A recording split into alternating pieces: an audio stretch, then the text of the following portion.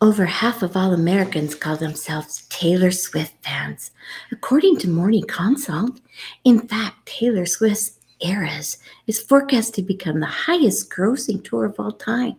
This could considerably add to her already sizable wealth made from music sales from albums like Midnights and strategic business movies in the music industry.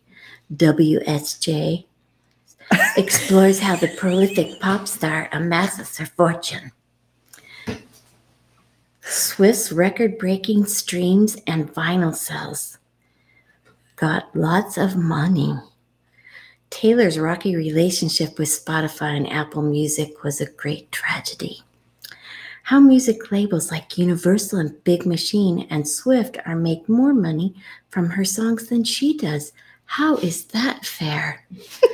How tours are huge revenue streams for artists. She's got so much money, she can't even count it all. And if you got this far, April